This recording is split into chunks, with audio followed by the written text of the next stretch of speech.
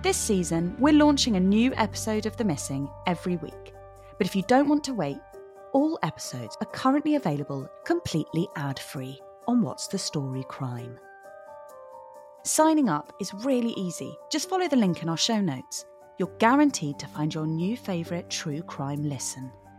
From con men to missing people, forensic investigations to miscarriages of justice, What's the Story Crime is the home for all true crime fans who want bingeable, addictive, crime-based content.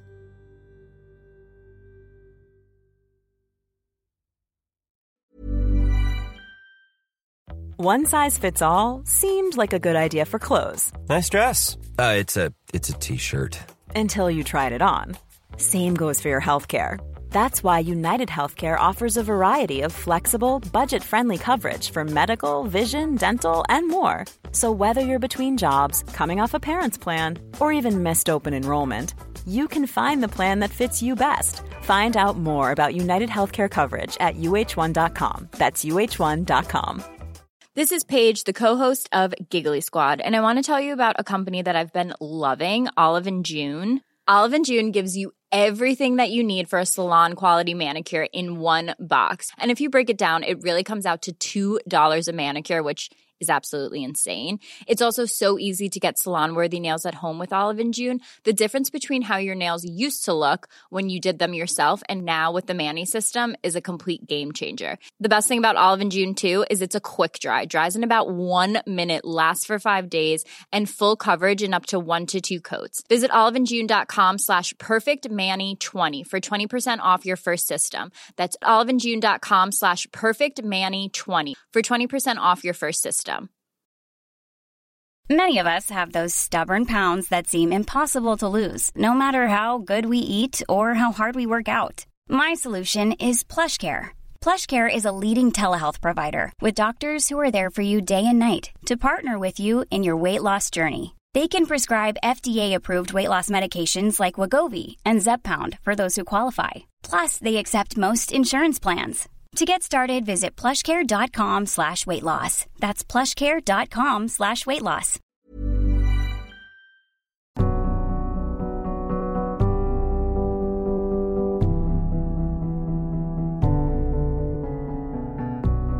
Whenever someone goes missing, the people closest to them inevitably turn over their last interaction with them. Was there anything out of the ordinary? Did they seem different? Was there something they said that might offer up a clue as to what happened to them? Anne Margaret Allen has been reliving her last conversation with her brother, Sammy, for the best part of a decade. The 27-year-old had been battling drug addiction for years when he phoned his older sister out of the blue one late night in October 2016. They spoke at length about his issues, about their childhood, and about how they could work together to get Sammy out of the rut he was in. Sammy was technically homeless at the time, sleeping rough on the streets of Glasgow, and was open to the prospect of help. Almost too open, Anne Margaret thought. For years, Sammy had resisted almost all efforts by his family to assist him, preferring to face his demons on his own.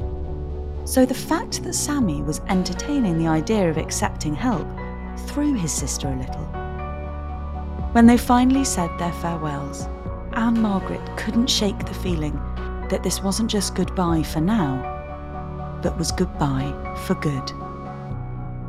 7 years later, she's still searching for her little brother. I'm Pandora Sykes, and you're listening to The Missing, a podcast series produced by What's the Story Sounds and brought to you with help from the charities Missing People and Locate International. They believe that all of the cases in this series could still be solved. This is The Missing, Sammy Townsley.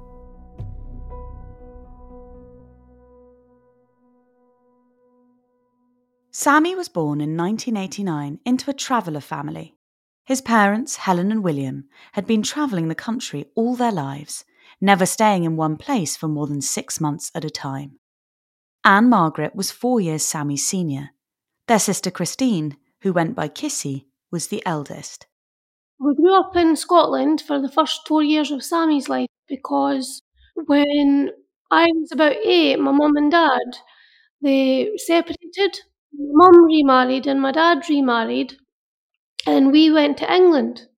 So even though we maintained very strong Scottish accents, part and parcel due to the fact that we were always surrounded by, our Scotch family, and we also had a good relationship with our father because even though it was the early 90s, we were quite modern because they co-parented, which was not the norm for gypsy traveller families at that time. So we spent most of our summers in Scotland with my dad and my dad's wife and our new little brothers from my dad's second marriage.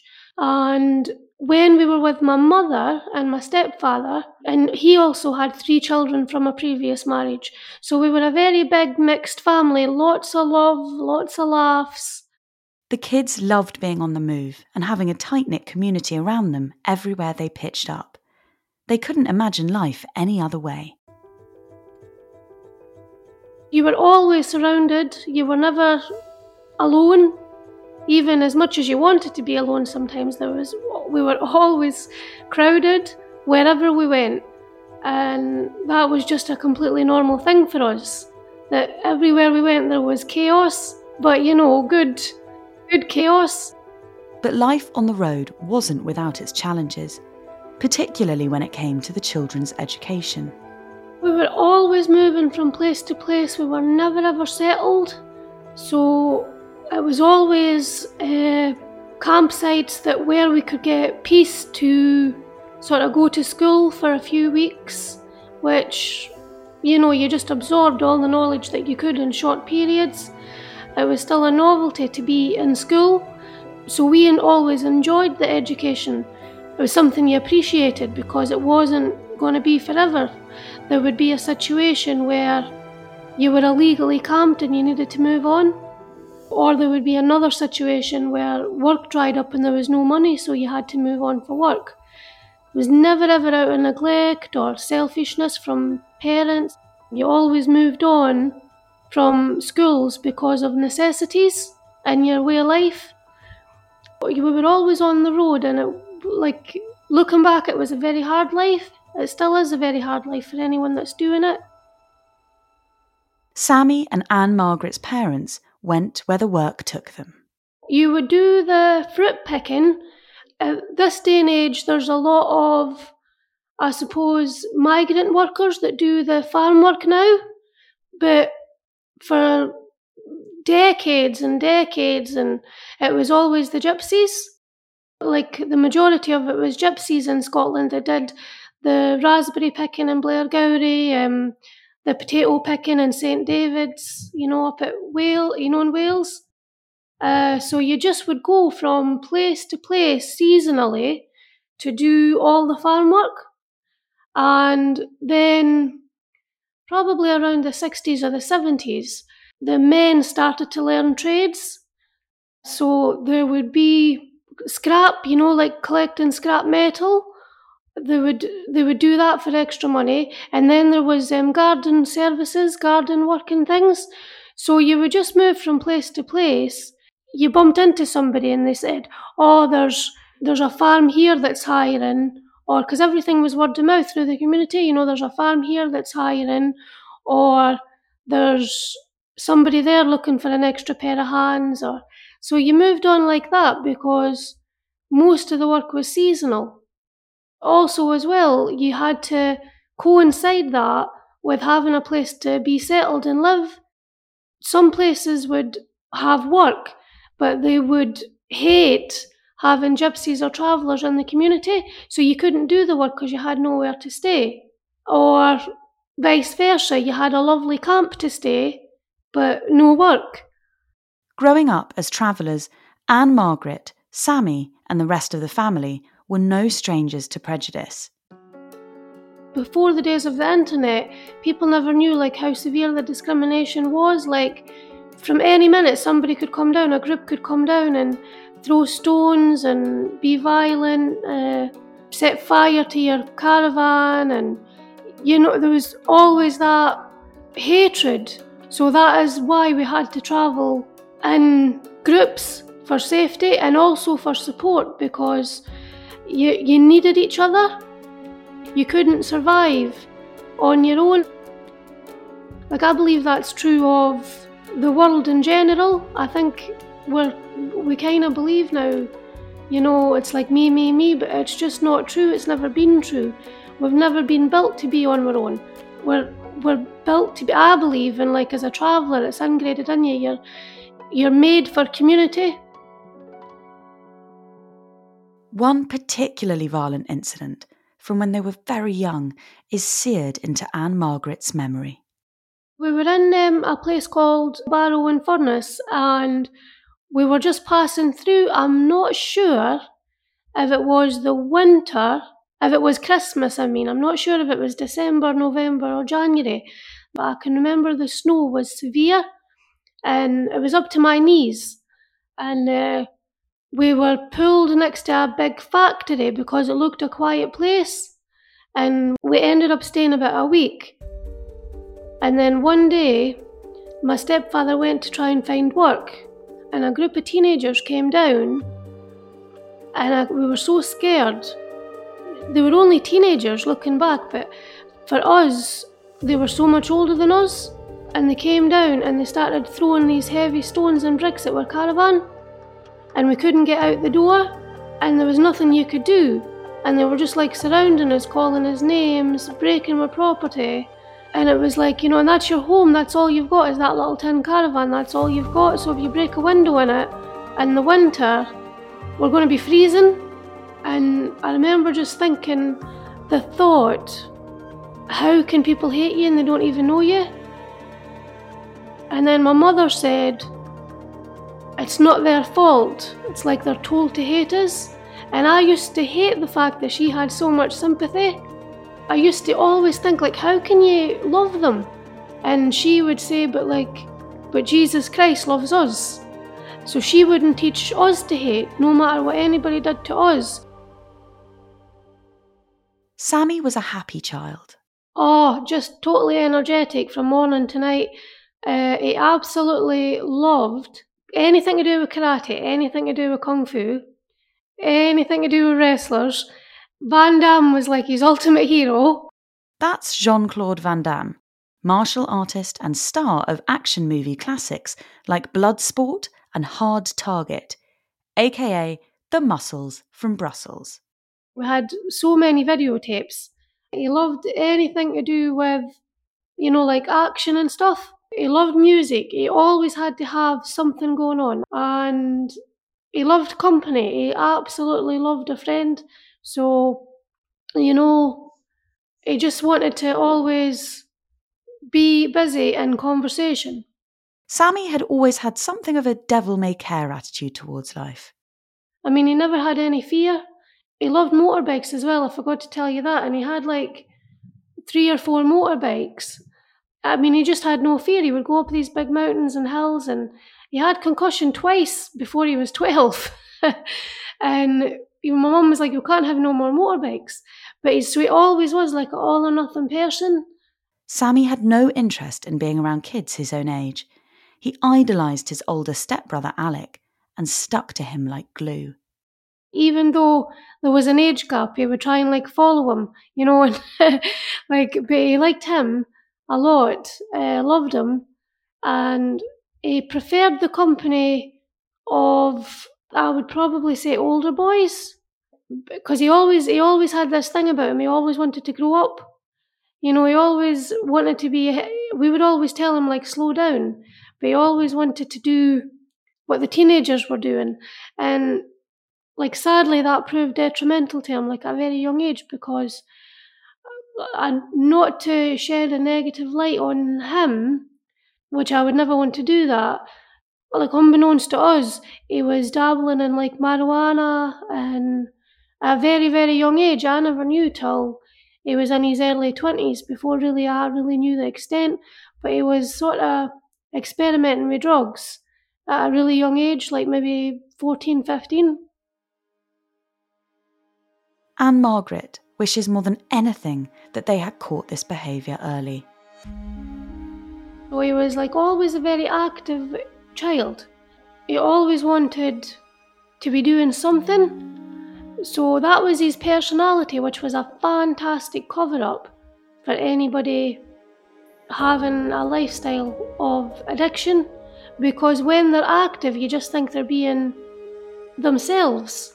You just think, oh, that's them, just them being them. So that was like a fantastic cover-up for the fact that he was dabbling in, I don't even know what it was, but I'd say everything, whatever was available, whatever was offered to him. So, and we never knew, like as a family, we never knew. And that kind of set him on a bad path for the rest of his life. And not to make excuses at all, but there's so much information now around everything. And then there was no telltale signs that, there was nothing.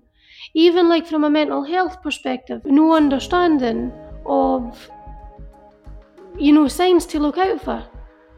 And like not to make excuses as a family, but we really never understood until he was in the thick of it, in the thick of addictions. Anne Margaret met her husband when she was 18 and got married that same year. When her mum and stepdad decided to move the family back to Scotland, Anne Margaret elected to stay in England. The family moved into settled accommodation, which brought with it a brand new set of challenges. So Sammy was introduced to new groups of company, not within the traveller community, and he was kind of making himself a bit of a typical teenager, where he was going, he was going away for hours and my mum couldn't find him, and naive as it sounds, we kind of thought he was, he might have been drinking, or we never thought of anything else. He might have a girlfriend or stuff like that. But eventually, some telltale signs started to appear.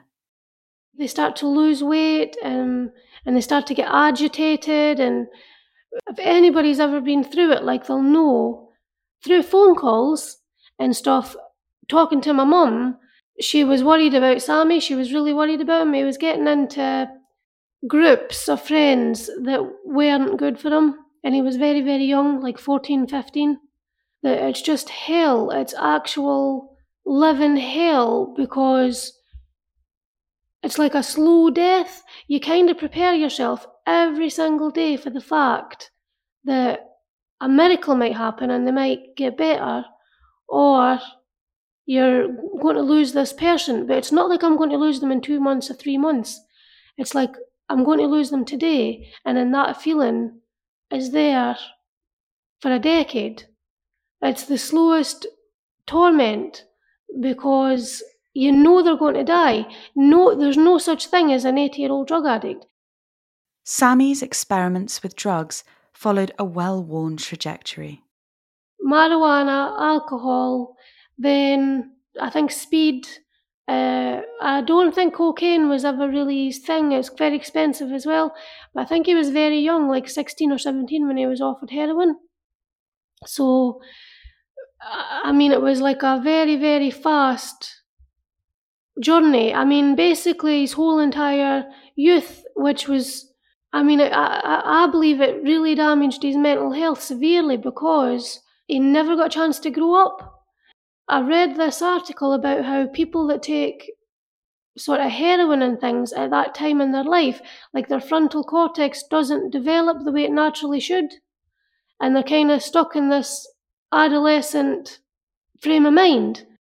And it was just a study, and I thought, it's true, I've actually seen it, because he couldn't cope with normal adult situations, like filling in a form was severely stressful for him. He kind of needed support through a lot of things, and it made us very angry as a family, because he got robbed of his life. He had so much to give, and it's like this addiction comes along. Ryan Reynolds here from Mint Mobile. With the price of just about everything going up during inflation, we thought we'd bring our prices down. So to help us, we brought in a reverse auctioneer, which is apparently a thing. Mint Mobile Unlimited Premium Wireless. How to get 30, 30, bit to get 30, bit to get 20, 20, 20, bit to get 20, 20, bit to get 15, 15, 15, 15, just $15 a month? Sold! Give it a try at mintmobile.com/switch. $45 up front for 3 months plus taxes and fees. Promo rate for new customers for limited time. Unlimited more than 40 gigabytes per month. Slows full terms at mintmobile.com. Many of us have those stubborn pounds that seem impossible to lose, no matter how good we eat or how hard we work out. My solution is PlushCare. PlushCare is a leading telehealth provider with doctors who are there for you day and night to partner with you in your weight loss journey. They can prescribe FDA-approved weight loss medications like Wegovy and Zepbound for those who qualify. Plus, they accept most insurance plans. To get started, visit plushcare.com/weightloss. That's plushcare.com/weightloss. How would you like to look 5 years younger? In a clinical study, people that had volume added with Juvederm Voluma XC in the cheeks perceived themselves as looking 5 years younger at 6 months after treatment. Look younger, feel like you. Add volume for lift and contour in the cheeks with Juvederm Voluma XC. Reverse signs of aging by adding volume to smooth laugh lines with Juvederm Volure XC. For important safety information and to find a licensed specialist, visit Juvederm.com. That's JUVEDERM.com. Not for people with severe allergic reactions, allergies to lidocaine, or the proteins used in Juvederm. Common side effects include injection site redness, swelling, pain, tenderness, firmness, lumps, bumps, bruising, discoloration, or itching. There's a risk of unintentional injection into a blood vessel, which can cause vision abnormalities, blindness, stroke, temporary scabs, or scarring. Talk to a licensed specialist to find out if it's right for you. Before long, the differences in Sammy became undeniable. Like, he was loving, but the drugs changed him and made him agitated, angry, like unkind. You know, he was kind of robbed of who he was supposed to be. That's how I always felt with addiction. I was very angry. My family was very angry at him, and then not at him because he was so young, and then at yourself, and you know, and that kind of went on for like the better part of a decade. This journey of just, oh, he's well again, oh, he's not well again. And then he started to get damaged, like in his personality, you know, like his nature. It's just his whole attitude had changed. And my mum was very angry with herself because she thought, have I never settled down? Have I just kept him on the road? He's mixed with crowds, they've introduced him to things. But he always was like an all or nothing child. Sammy stopped going to school. Then he stopped coming home altogether. The Townsleys would often go months without hearing from him. Sammy didn't have a fixed address. In recent years, he had been drifting between squats, shelters, and sleeping rough on the streets of Scotland. Yeah, so he moved about a lot. I had no idea the extent that he moved about. He was known to be around Clydebank, Dumbarton, Glasgow, Falkirk, you know, a lot of places. There were moments of light in the darkness. At various points, Sammy's family felt like he might be getting his life back on track. He would come and visit us, and he stayed with me in a little place in Durham for 3 months, and he was on the methadone programme. I used to take him to the chemist every morning, and he never even touched as much as a bottle of beer in that whole time, because he never had any bad company, and he had, you know, like peace in his life. He felt at peace, and then as soon as he went back to Scotland, there was no time at all till he was back in bad habits. I always wished that he would have stayed with us in Durham, but anytime like something hard, you know, was hard for him, anytime something was hard for him, the drugs and the lifestyle was like a fallback. Sammy's absence wasn't due to a lack of love for his family. The long periods without contact weren't because he didn't want to be around them. In fact, it was the opposite. He never wanted to be around his family when he was in the thick of addiction. and he never wanted sort of his nieces and nephews, to see him at his lowest. Due to Sammy's prior history of going AWOL for months at a time, it was difficult for his family to know when he was actually missing and when he was staying away because he was embarrassed. For like a long time, for years, he would go missing for months. And a couple of times I contacted the police.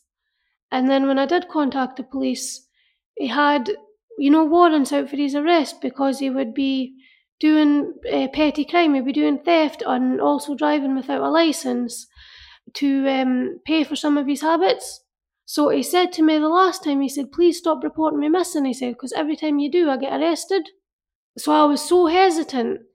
Whenever Sammy pulled a disappearing act, his relatives would reach out to one another, trying to figure out who had been the last person to speak with him. Every couple of weeks I thought, he'll contact someone, and we were always on the phone to each other saying, have you heard of him? Have you heard of him? And then we got these false reports of, oh yeah, somebody seen him here and somebody seen him there, but it was lies. People thought it was him and it wasn't him. But that gave us a false, like as a family, me and my sister and my dad, that gave us like a false hope that he was okay, but it wasn't him. By the time January 2017 rolled around, no one in the family had seen or heard from Sammy for months. I said, this is ridiculous. How can we not have heard of him in all this time, like on an actual phone call? Or like physically, we've seen him, we're just relying on these like friends and that and acquaintances when they say that they actually have seen him. Anne Margaret decided she couldn't wait in hope for her brother to resurface any longer. It was time to take action. So I said, I don't care, he's going to have to argue with me, I'm reporting him missing. As it turned out, her father William had had the exact same thought.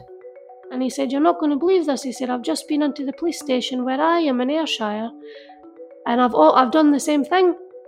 So I reported him in Falkirk on the exact same day that my dad did in Irvine, because we kept saying, this is not right, like, this is the longest he's ever gone.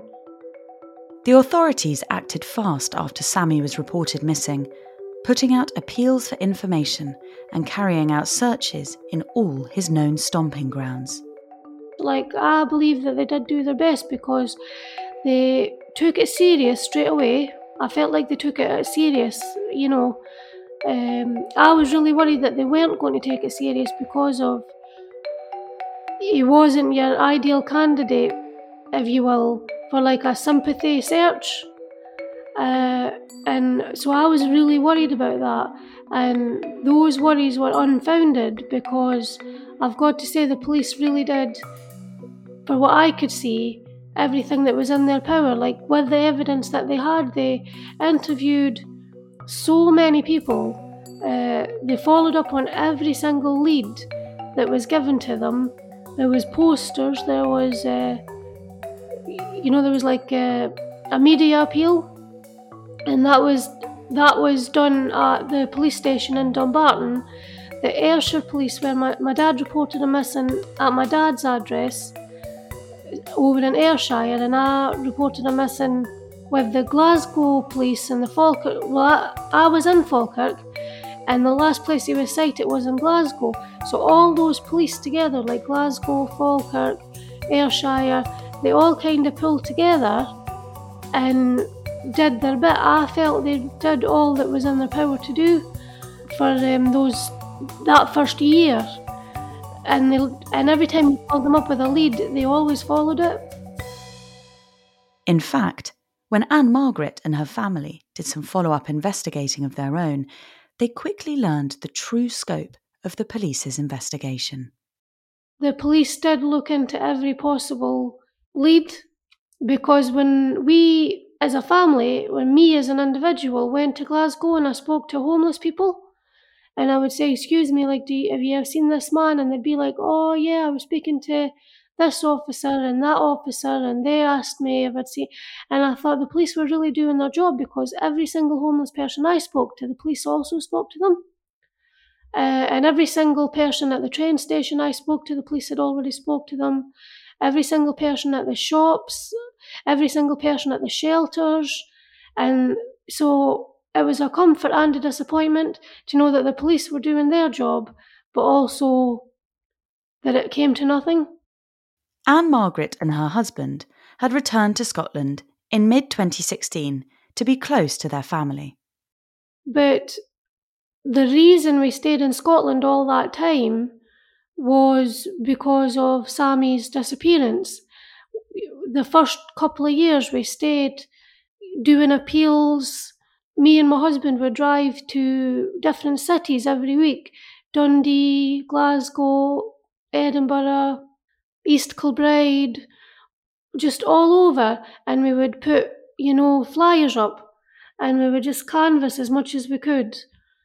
The wider areas, I would take every opportunity like this one to just keep his story highlighted in the hopes that somebody would come forward with something. But everything came to a dead end, every single lead, and there were so many leads, and everything came to an end. Throughout all of this, Anne Margaret found herself endlessly replaying her last conversation with her brother in her head. He called me up and he was on the phone to me, and he was upset, and he was telling me, I don't know if I want to live anymore. And yeah, that was a really hard conversation. And I said, where are you? And he was in Glasgow. And I said, can I come and get you? And he was like, no, tonight, he said, but in the morning. I says, can I come and see you in the morning? And he said, aye, you can come and see me in the morning. And he never had any fixed address, which I never really knew that. I thought he had somewhere, because I said, are you okay for tonight? And he said, yeah, I'm fine for tonight. And my husband told me to tell him, he said, tell him that I'll get him a flat, because there's loads of flats, one bedroom. We'll get him a little flat, if he's struggling with a deposit or anything like that. And, we'll get him on his feet. And so I told him, I said, Frank said, we'll get you a little place of that in the morning, if you want. And he was agreeing with me. But something was really off. When you can hear in somebody's voice that they're at a very, very low place. This call happened back in October 2016, a few weeks before the last known sighting of Sammy. And then he started talking to me about things from my childhood. And then he spoke about spiritual things to me. He said to me, I feel like I'm bound. He said, I feel like I'm bound in chains. And I don't know how to get out of it. And I think in addiction, people have a little bit of hope, whether it's for a year or 20 years, but then they come to a point where their hope is completely gone because they've fought the fight for so long. And that's what it sounded like in his voice. He said, I'm bound in chains and I can't get out. And then I got really emotional because he said, sister, he said, you know that I love you. He says, you know how much, he says, you mean to me. And I felt like a goodbye. And that was very, very, it was the hardest phone call in my life. I don't know if you've ever had a situation, or anybody who ever listens to this has ever had a situation where you're talking to someone who's gave up on life. It's not so much that they want to die, but that they don't want to live. And you can physically hear it in their voice. And I said, Sammy, please can I come and get you in the morning? And usually he would say no, I'm fine, I've got stuff to do. But this time he was saying aye, that's fine. And I thought, he's been too easy. He's just been far too easy with me there. There was no fighting him. And so I was thinking in my head, it's he doesn't want me to worry. And he was saying that to me, he said, I've lost my hope. And so I talked to him about spiritual things for a long time. We were on the phone for about 40 minutes. And he said, goodbye, I love you, I love you. And I said, I know you do, I love you. And as soon as the phone hung up, he said, bye, sister. He says, and he said this one thing to me, he said, you mean more to me than anything. And I was pretending not to cry, but I was crying because the whole phone call felt like a goodbye. And then we said goodbye, and I fell to my knees after the phone call, and I prayed for 4 hours. And I never knew why I was praying. I never knew. I only knew months and months later when we couldn't find him. Looking back, I felt like I was called to intercede for his soul in those last hours. That phone call was the last conversation Anne Margaret ever had with her brother. When Sammy's case got media coverage, there was speculation that his disappearance might have been a result of foul play. You know, there's another world that we don't see, sort of in regards to people with addictions and, you know, people with homelessness in the streets. And it's not too far-fetched to say that there's criminality within that world. And there was some information, there was some people that said things and then they sort of retracted them, if you will, about seeing Sammy in vulnerable situations with possible members of criminal organisations, and he looked in a vulnerable situation. So, I mean, as an addict, you're kind of thinking, does he owe money? To this day, Sammy's father William believes his son was murdered. Sammy had been in and out of prison. He had moved in unsavoury circles, alongside dangerous people. It wasn't a stretch to imagine a scenario where Sammy had gotten on the wrong side of the wrong person and the worst had happened.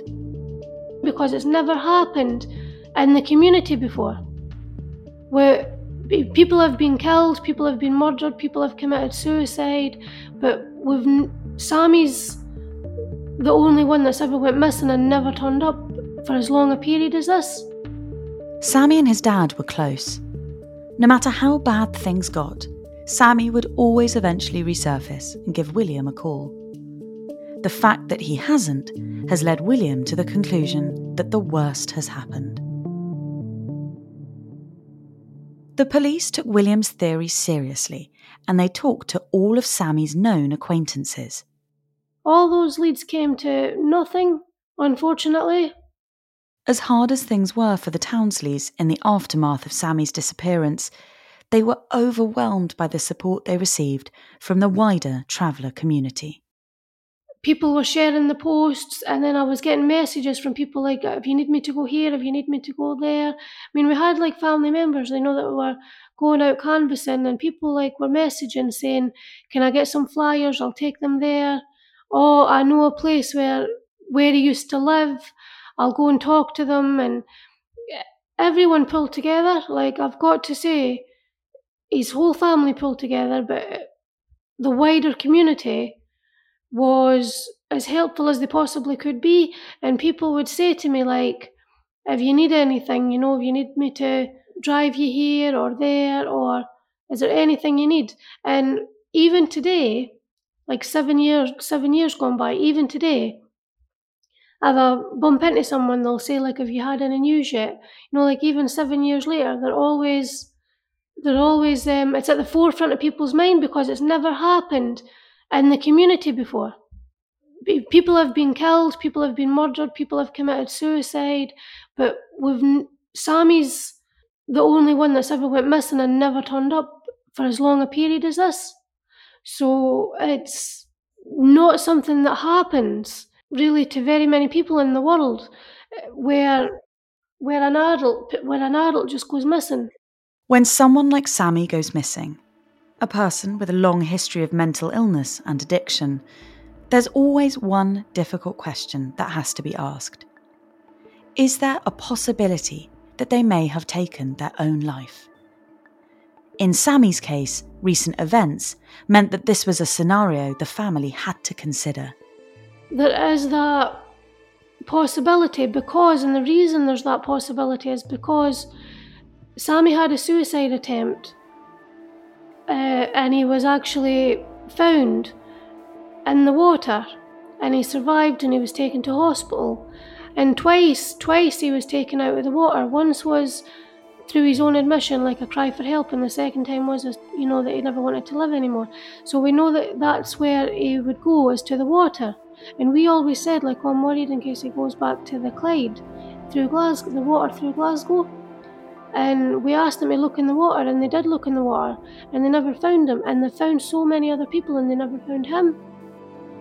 So we can't figure out how his body would just completely disappear.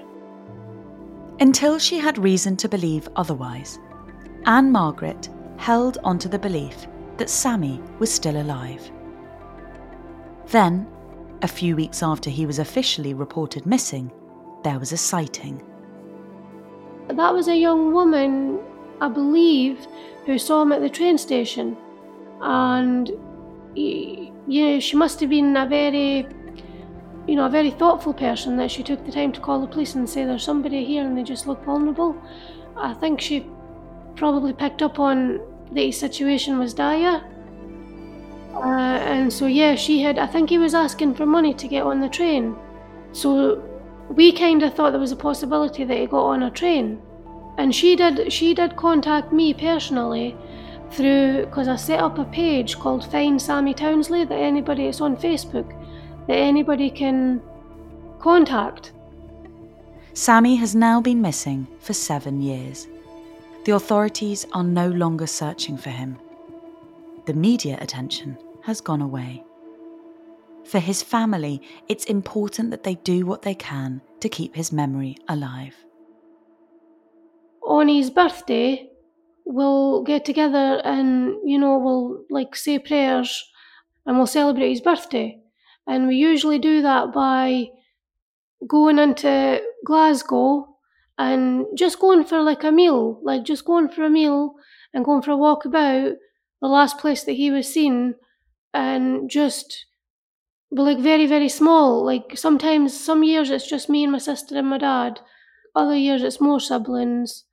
And we try and raise money for homeless shelters in Glasgow, because they were very helpful to Sammy. So we try and use it for good. Just recognise him, in those small ways. Just recognise that it's his birthday, recognise that he's never ever going to be forgotten. Anne Margaret's a realist.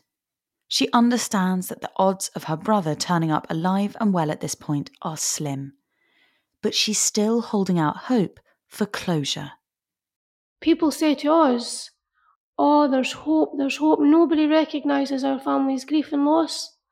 They always say, "Oh, you don't know, no news is good news." And that's the farthest thing from the truth. Any news at this point would be the best thing in the world. And if you know that he's been murdered, don't think that news would be unwelcome. That news at this point, after 7 years, would mean the world to us to know what happened to him, because we've no peace, we've no rest without the knowledge of what happened to him. So please don't think that not telling us is going to bring up old hurt, because it won't. The hurt's always there, and please don't think that it's going to make us sadder, because nothing is sadder than not knowing what happened to your loved one. In many cases, it takes just one piece of information to lead police or family to the answers they crave. If you know what happened to Sammy, or you remember seeing someone like him on or after October the 17th, 2016, your information could be vital. Even if you've never heard of Sammy Townsley before listening to this episode, you still could help. Visit our website, themissingpodcast.org, where you'll find more information on this and every other case we've featured in the series. The series is also made with the help of Missing People, a charity who offers support to the families of the missing. Their helpline is open to offer support and advice if you have been affected by anything in this episode. We can't say this enough. It takes just one person with the right information to solve any of the cases in this series. Anne Margaret and her family hope that the information will soon arrive to solve this one. The Missing is a What's the Story original podcast series. It's presented by me, Pandora Sykes. The episodes are produced and edited by Jack O'Kennedy. Executive producers for What's the Story Sounds are Daryl Brown and Sophie Ellis.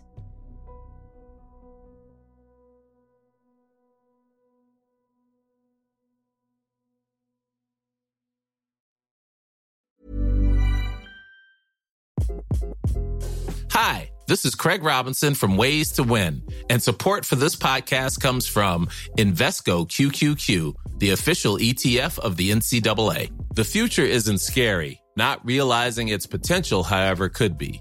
Just like on the recruiting trail, I've seen potential come in many forms as a coach. Learn more at Invesco.com/QQQ. Let's rethink possibility. Invesco Distributors, Inc. Even when we're on a budget, we still deserve nice things.